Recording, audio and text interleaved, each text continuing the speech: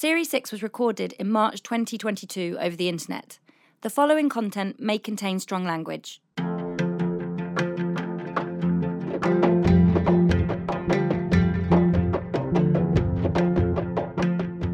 Welcome to Series 6 of the Playwrights Podcast with me, Omar Elarian. This series will have a special focus on the international writers the Royal Court Theatre works with.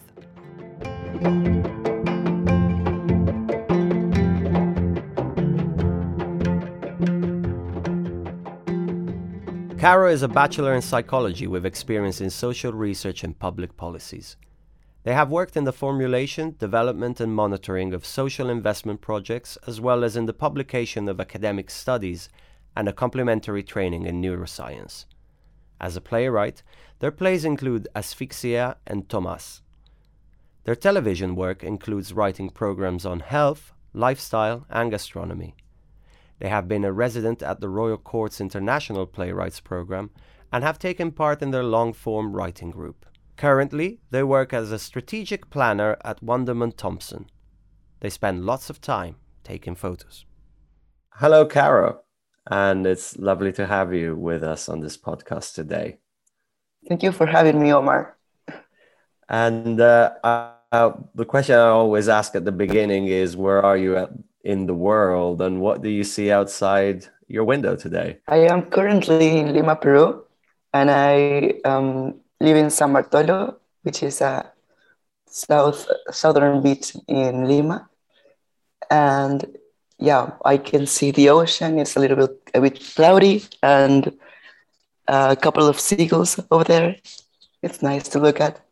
Sounds amazing. And is that home? Is that where you grew up? Actually, I moved here a year ago. I moved a lot around Lima. But yeah, I have like a lot of memories from every place I've been living in so far. Like almost 14 places. Like, it's a lot. Oh, wow. Yeah. And so let's start with the first question of many, but probably the one that, gets us to the beginning is like, why theatre? Why, amongst all the mediums, how did you land into theatre as your kind of medium of choice? Even though we will speak about this later, you also are an artist that works across other mediums, but I'm intrigued to know what you find peculiar about theatre making. What I like about theater in particular as a media and as a language is that I found that this is the way I understand the world, because it has a lot of like visual components to it. The human component of it, I'm also attracted to, and I have a special connection with writing itself. So this is my approach to the world itself. Like, I understand things slowly within a process, and I like to find some images to understand it better. So theater makes a lot of sense to me right now as a language. Yeah. And how did theatre come into your life? By accident. By accident. It's always by accident, isn't it? Yeah. So I was working in the state. I was working in public policies in education, and it was like really challenging in that time because there was a lot of corruption in the state. Well, it is still, but I was dealing with a lot of complex decisions. And they opened like a free workshop in playwriting.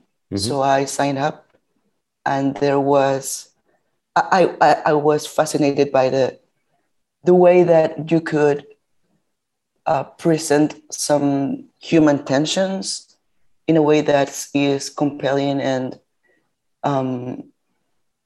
talking to specific people, you know, representing people.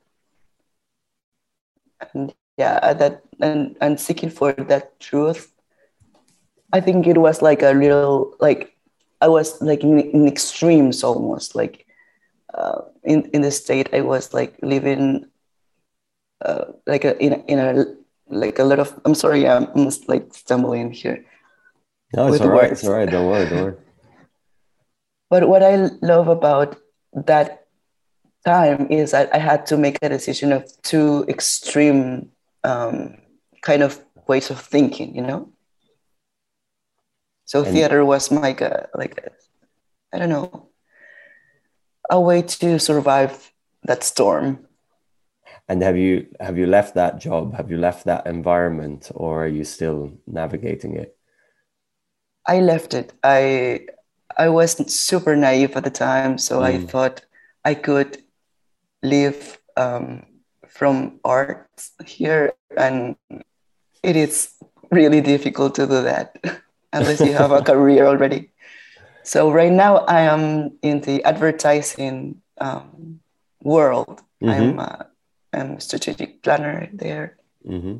So yeah. And so, where do you put theater and playwriting in your kind of patch of things that you do? It has um, a central place in my life. Every time I'm doing a lot of I'm doing like a lot of things at the same time, but theater, I think it's one of the central parts of it. Yeah.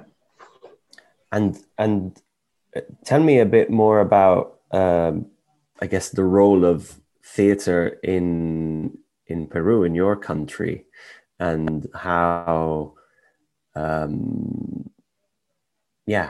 does it work there? You said it's difficult to make a living as an artist, which I think it's common in many other places in the world, of Sure. course. But I'm interested specifically in the place where you live, also because you've had the chance, of course, to make some work for the Royal Court, and in Britain, you know, playwriting is such a big thing, and writing itself is considered a profession, you know, and theater is considered an industry. But I think it's always interesting to kind of compare different theater cultures and also the modes of productions and how they might be different and how they might yield different plays, different results. Yeah. I think that here there have been a lot of initiatives to promote and to, develop young writers.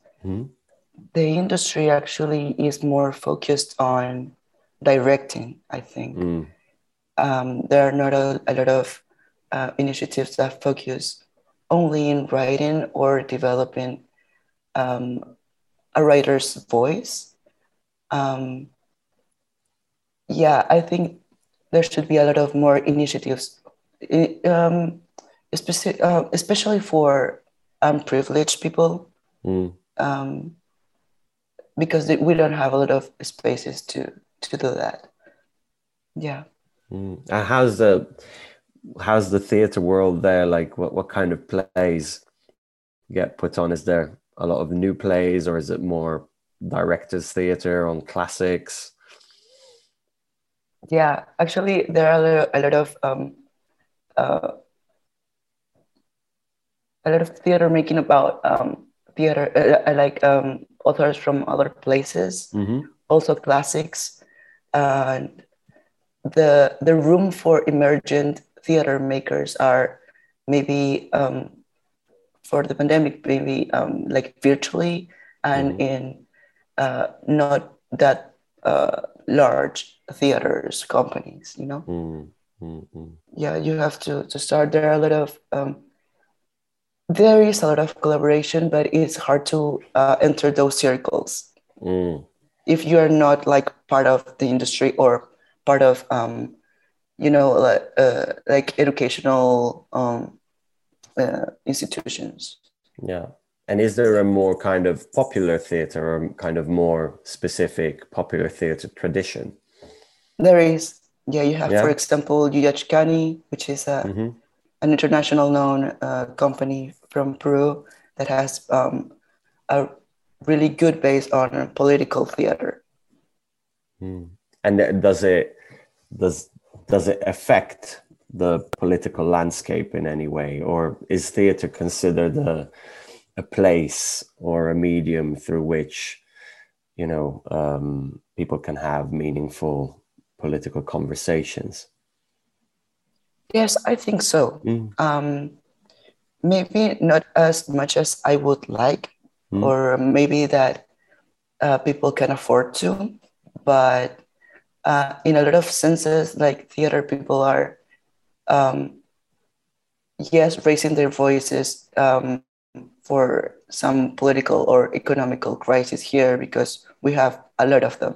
Like we live in a very convulsed country right now. And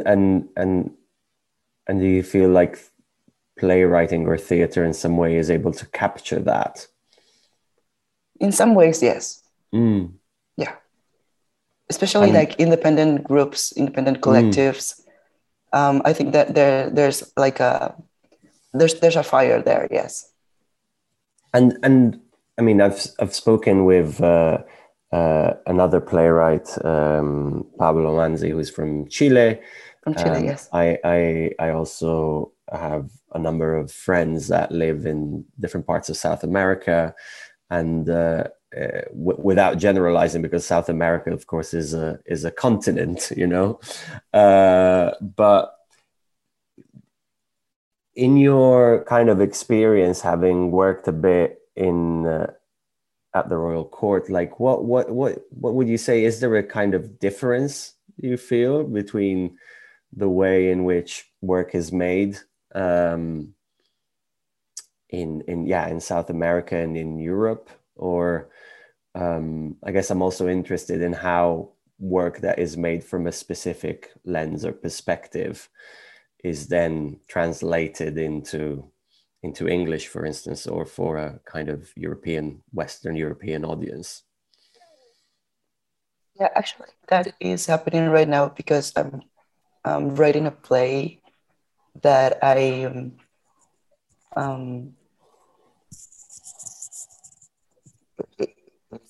kind of different to approach because you have to think also about your audience and considering that you're writing for an audience that is not from your country. I think you are pushed to be a little more universal in your terms, like in how you approach things. For example, right now I'm writing a play which focuses on my ancestors' migrations to Peru. So that process of the no place, no time thing, it's a kind of a curiosity I have right now. And I love the approach that the translations is being managed right now in the Royal Court because they put an effort to have the translators live the experiences like as me as an author. For example, we're having a Peruvian translator and a Chinese heritage person too, so they can like grab all those nuances within the text that might be helpful to I don't know how to call it, like, well, translate itself, you know? Yeah. And when you started researching this play, is there something that you discovered that was interesting to you about, the movement of people to South America, or was it kind of a more personal thing about your family?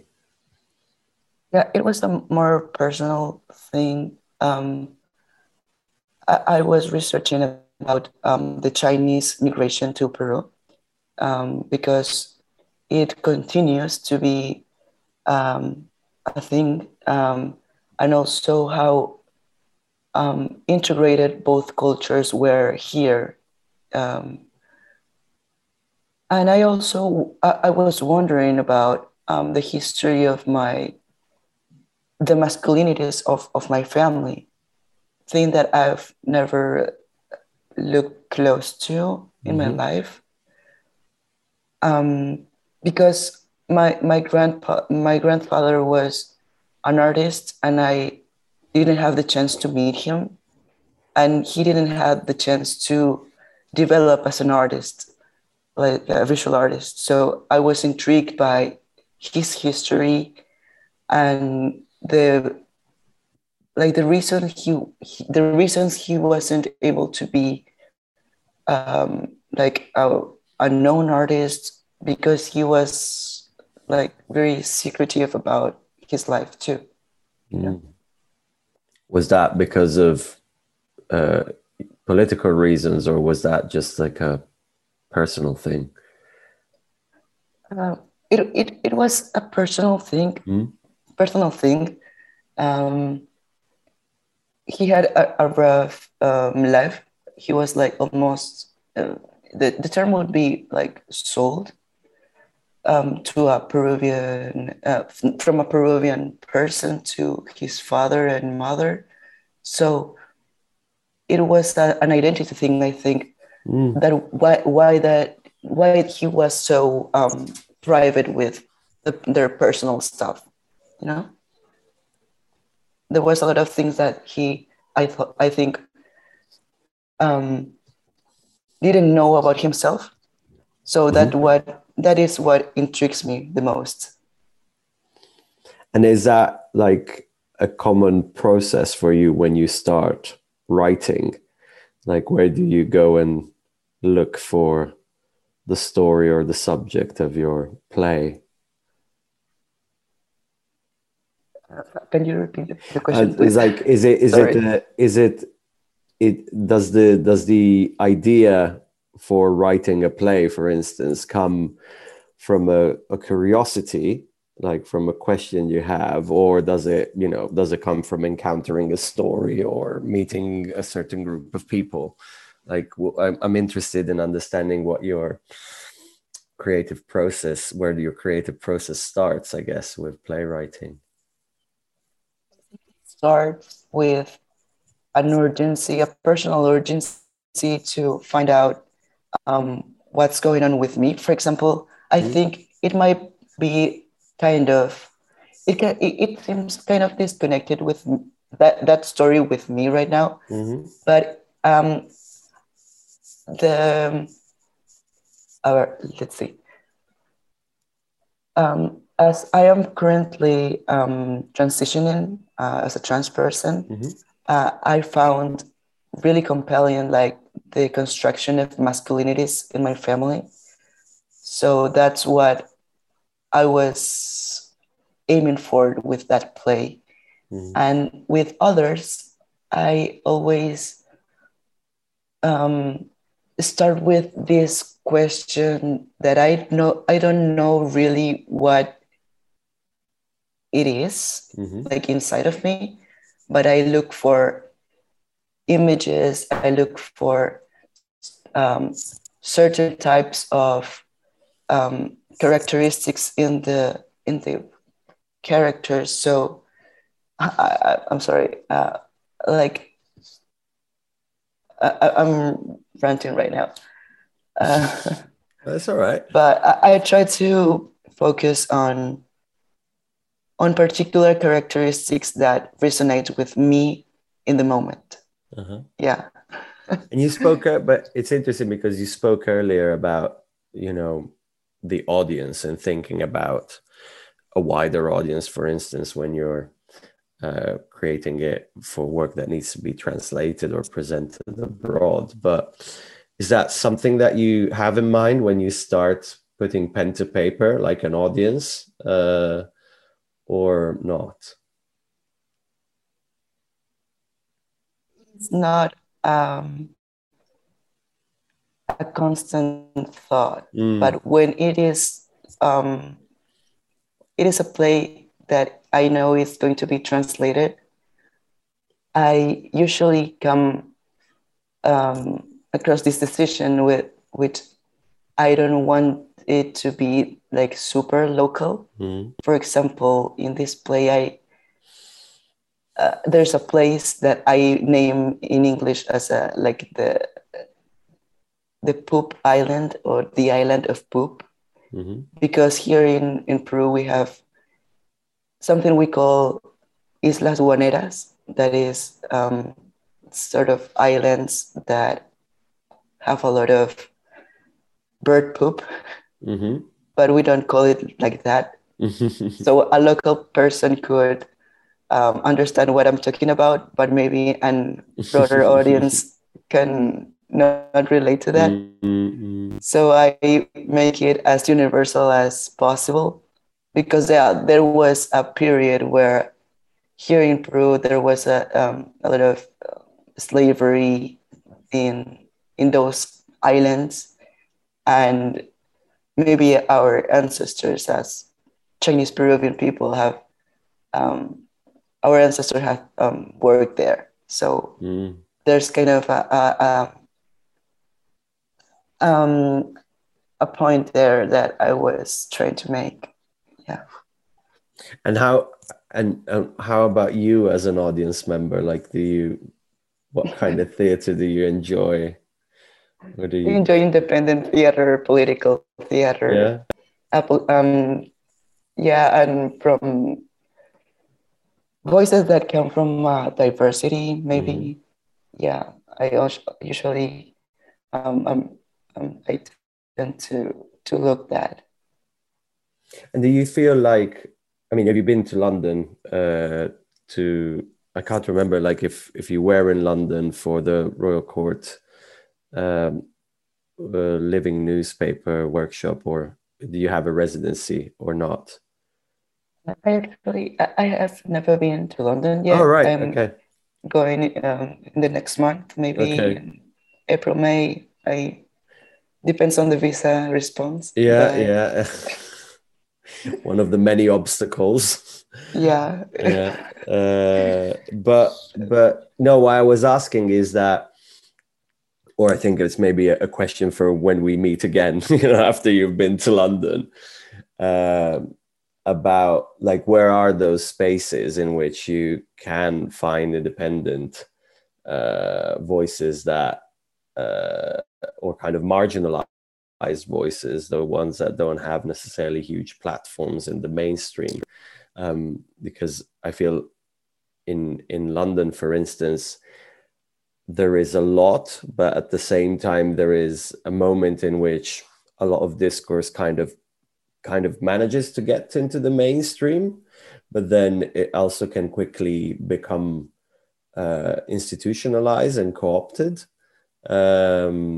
And so I'm always interested in understanding or asking other artists how certain topics are then experienced in other cultures, in other theatrical cultures, or in other cultures more in general, whether it is race or gender, because I feel like in London, we're of course feel at the center of this kind of very Anglophone debate, which kind of has ripples across the globe because it's quite a dominant culture. But what's your experience in Peru about it, about some of these debates?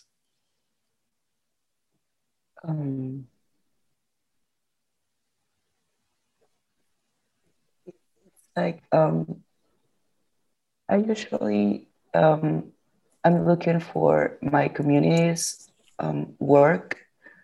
For example, I'm always like trying to see what are my trans folks doing Mm-hmm. in theater. I also like to travel to see independent theater inside of Peru, like outside Lima, Mm-hmm. because it's really centered here. I think it happens a lot with capitals and things. Mm-hmm. But yes, there is a mainstream theater here. Maybe I look for specific artists, that I know what kind of voice they have, what kind of urgencies they have. And they tend to be like really political, or they have incorporated some non-privileged people inside their working process. Mm-hmm.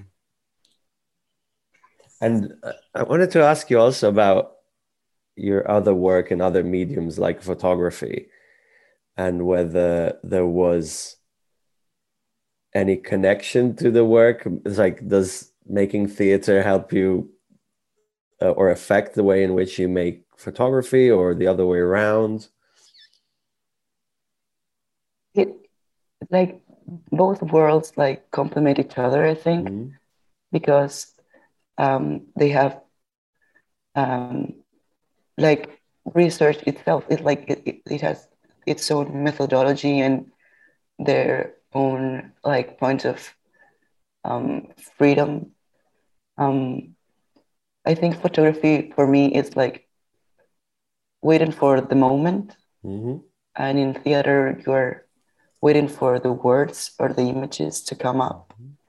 So I think the process and the craft of it, like in analog photography, for instance, I love the craft of it, and the waiting for the develop of the image, and there's something about the material too, because it's not the cheapest thing in the world to have to photograph in film. Mm-hmm. So you have to value a lot about the moment you're shooting. Yeah. Mm-hmm. Yeah, there's a correspondence with theater, because I remember it's an interesting thing about photography, because I think there is a full kind of economic law that says in theater, the technical advancement can never affect the amount of expense that you have, like can never really affect, like while in cinema or in photography, technical development make the art cheaper.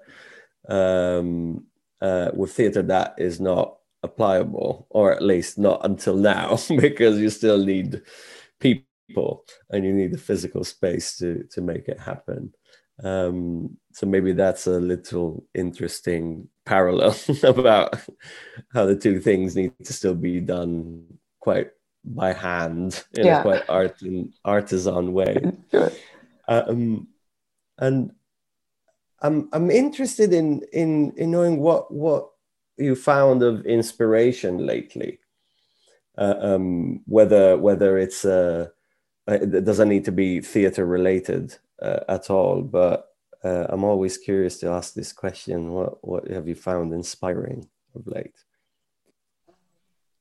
Some writers, like for example, right now I'm reading a Peruvian author, Gabriela Wiener, which is a great writer, and she published recently a book about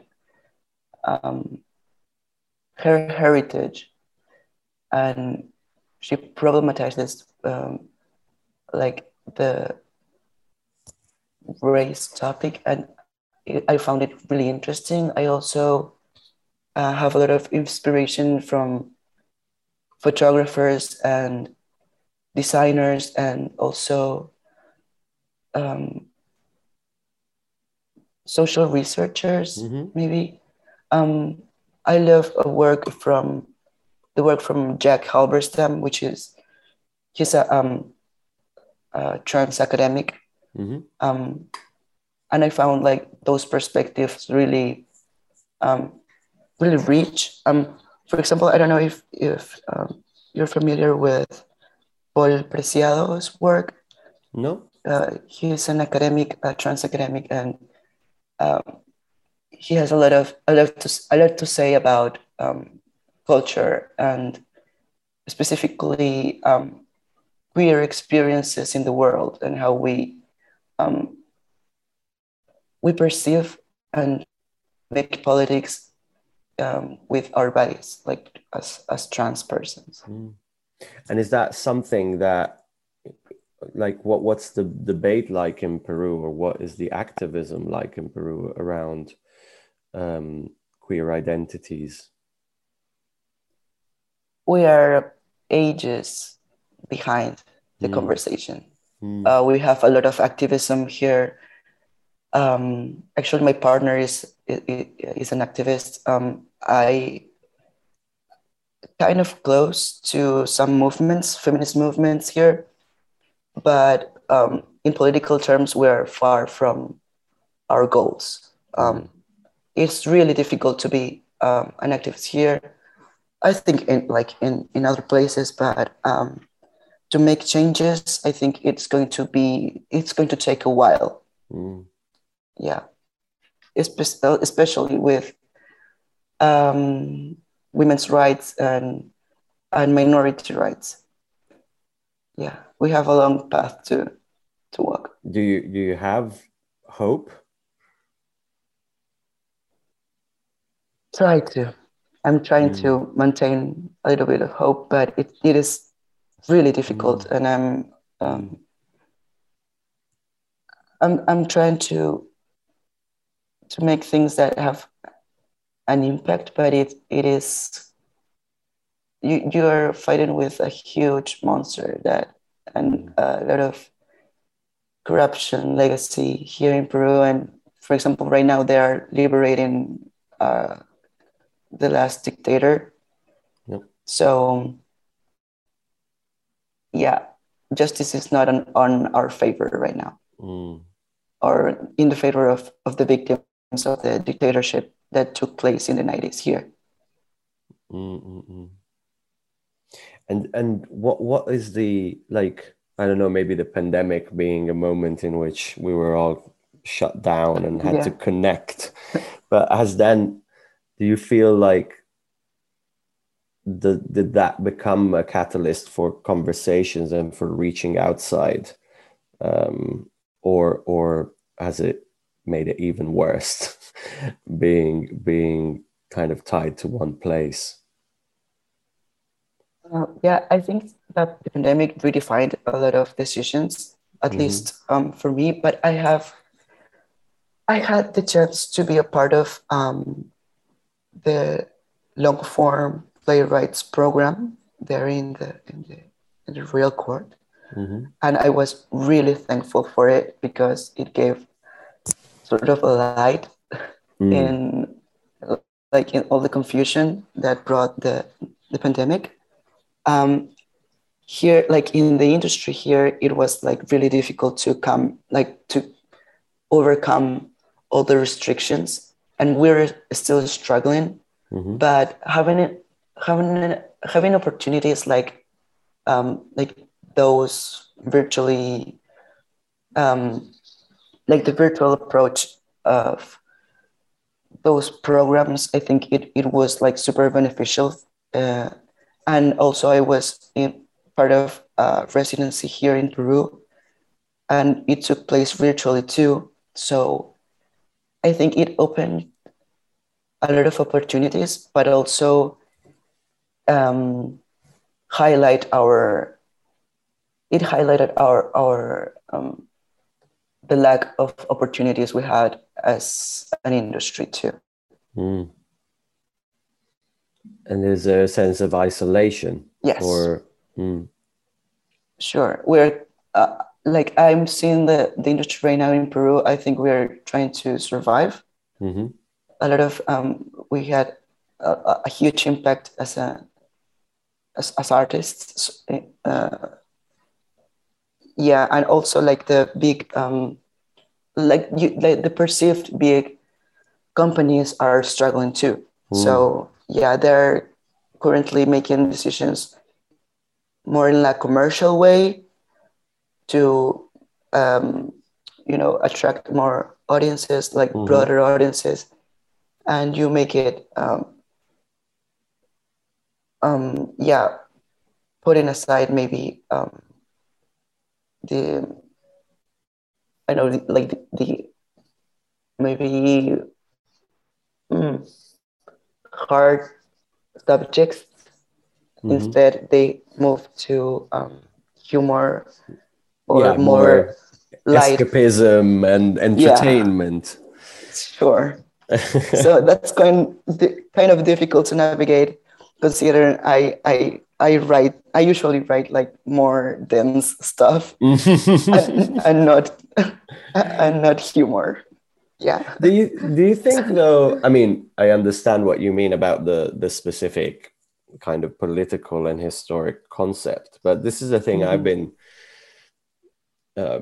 confronting quite a lot recently, about where is the balance in between the entertainment, or if you want the opportunity to, as a collective, be in a place where you let go, and exist collectively, like a bit like, I think it came from the fact not of theaters shutting down, but of clubs and festivals shutting down, places where people would, party and be together. And I think it's interesting to see how, I think in theater there is a similar feeling at the moment of people wanting to be together.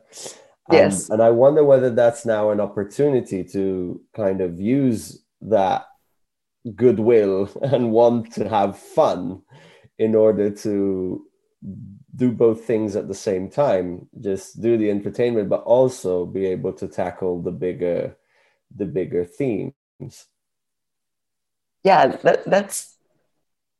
that would be like super fun to do. I think I'll give it a shot. I wasn't necessarily kind of offering a suggestion. It was just an observation. I think, of course, like everything can become spectacularized very quickly, and then absorbed again by the machine of the industry. But I'm interested in understanding where those little pockets, I think John Berger, a writer, used to reference them as pockets of resistance, so not necessarily militant, organized, but kind of slightly more fractured moments in which, or experiences in which resistance to alienation can happen. Yeah. One last question, which is a big question, but let's see where we go with it. Which is, what is the big burning question that you are grappling with at the moment in your work, in your life, or whatever you feel like feels important to you at the moment? I think like the broader question is why things happen, why like that, why to those bodies.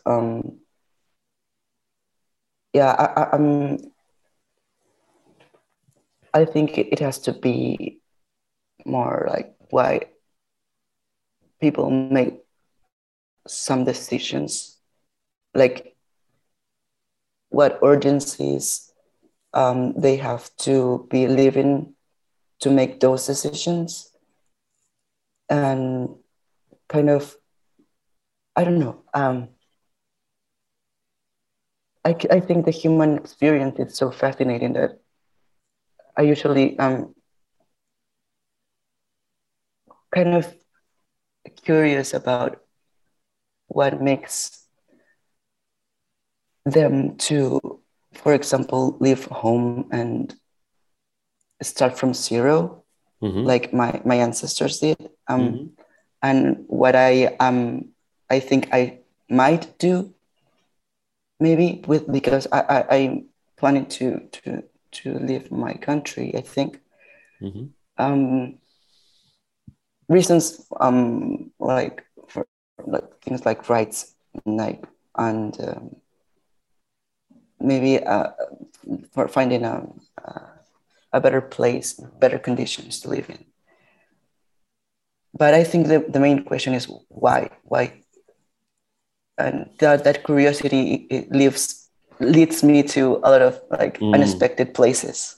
And is the why, like, have you encountered it being more often a personal or a kind of environmental set of reasons, or a mixture of both? Yeah, a mixture of both. And the context is also, you have a lot of answers in the context and your heritage, and a lot of things that come like transgenerationally, like, you know, poverty or some issues or traumas, you know, some things that your background set in the get-go. Do you feel that then the more you progress in generation, the more baggage you need to deal with in terms of dealing with your choices or affecting your choices? Yeah, you have the chance to look at those. You have also the option of like ignore them, or start from another place, or have a different set of privileges that make you don't see them. But if you do, you may encounter like a huge amount of knowledge that you can unravel. Yeah. That's great. And last thing, I think you've already kind of touched upon it because you've mentioned a few names, but I always ask for some recommendations at the end of the podcast for me, and I hope for the people who are listening to us, because I think it's always great to get fed with the things that people read or find inspiring. So you mentioned a couple of things, but I'm really interested in like who the photographers are that I should check out. So I'm maybe gonna start with some writers. I'm Right, really, yeah, sure. yeah. So I love the writing of Maggie Nelson, which is an American author. Also, Chimananda Ngozi. Gabriela Wiener is one of my favorite artists here in Peru, for example. I'm also I love to follow on Instagram independent photographers, analog photographers. I love the I don't know if you know this author from Argentina, Romina. Sorry, I'm super bad with names. Here is it. I don't know. Oh, you can look it up if you want. Yeah.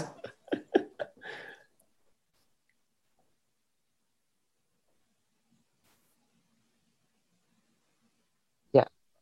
There's another from Argentina that I love that is called Romina Paula. Romina Paula. No, I don't know. She's a writer. Yeah, and also a theater maker. So I admire her a lot. Yeah. Those are and as I'm currently in the advertising industry, I am right now I'm looking for some design, like graphic designers, Mm-hmm. or maybe and also photographers. Mm. Yeah, I'm also really really inspired by the coming out of Elliot Page, Mm-hmm. and he being like super trans and proud of it in the Mm-hmm. Oscars. So I found like a lot of inspiration there. Like you can have a lot of success being in a minority, you know. Mm-hmm. Currently, it's like a little, for me, it's like really far from what Mm. I've learned, like people like me can achieve, you know. Yeah, no, I understand. Like, is there an issue with visibility as well in And yes, Peru? and representation. Mm-hmm. And does the fact of creating or being part of a wider international queer or LGBTQ plus community help with that, or does it just become a virtual space? Like,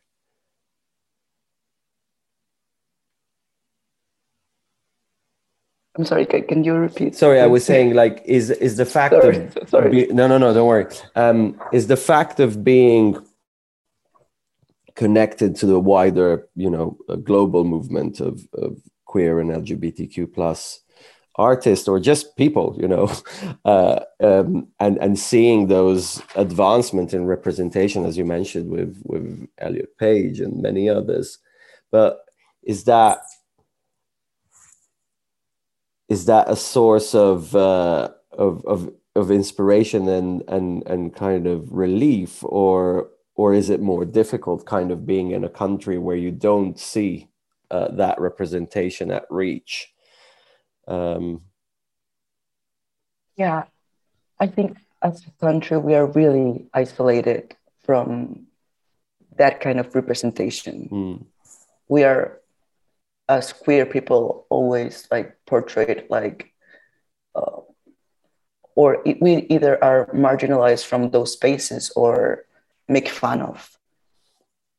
So there's I think in my country, it's quite difficult to be an artist which is like all out.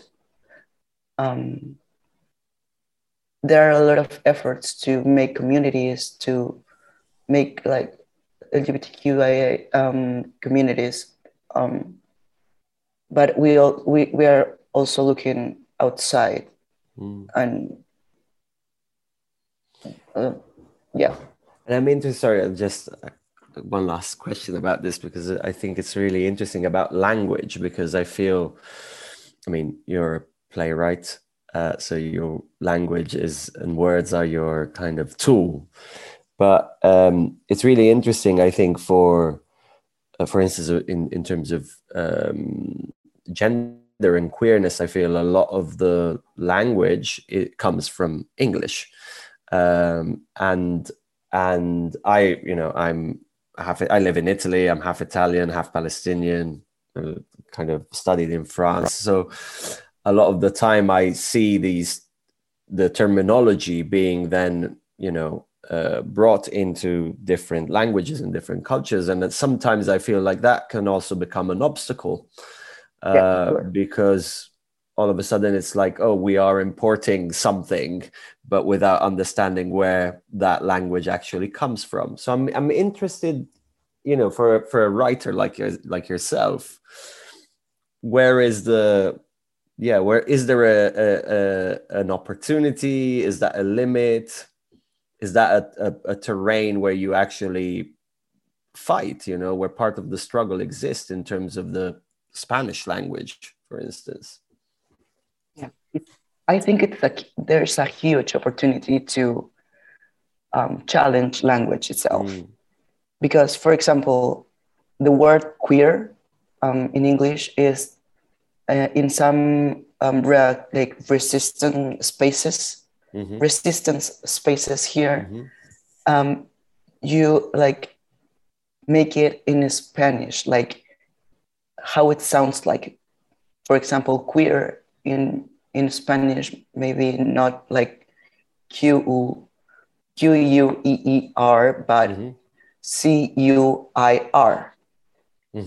You know, you like take it from how it sounds to make it in Spanish, so you can have this word that represents like not only Latin American queerness, but also Peruvian queerness, for example, you know.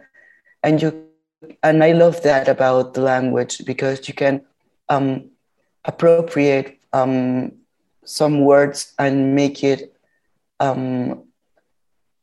you can make it a huge tool for political enhancement. For example, it doesn't happen a lot in English, but in Spanish you have like gendered words, for example, and it's a form of resistance to use, instead of an O or an A, make them an E, so it can blend. It can like hold all genders within. For example, instead of saying todas or todos, you can say todes, which is not in any dictionary, but it is a way like of resistance and visibility for diversity.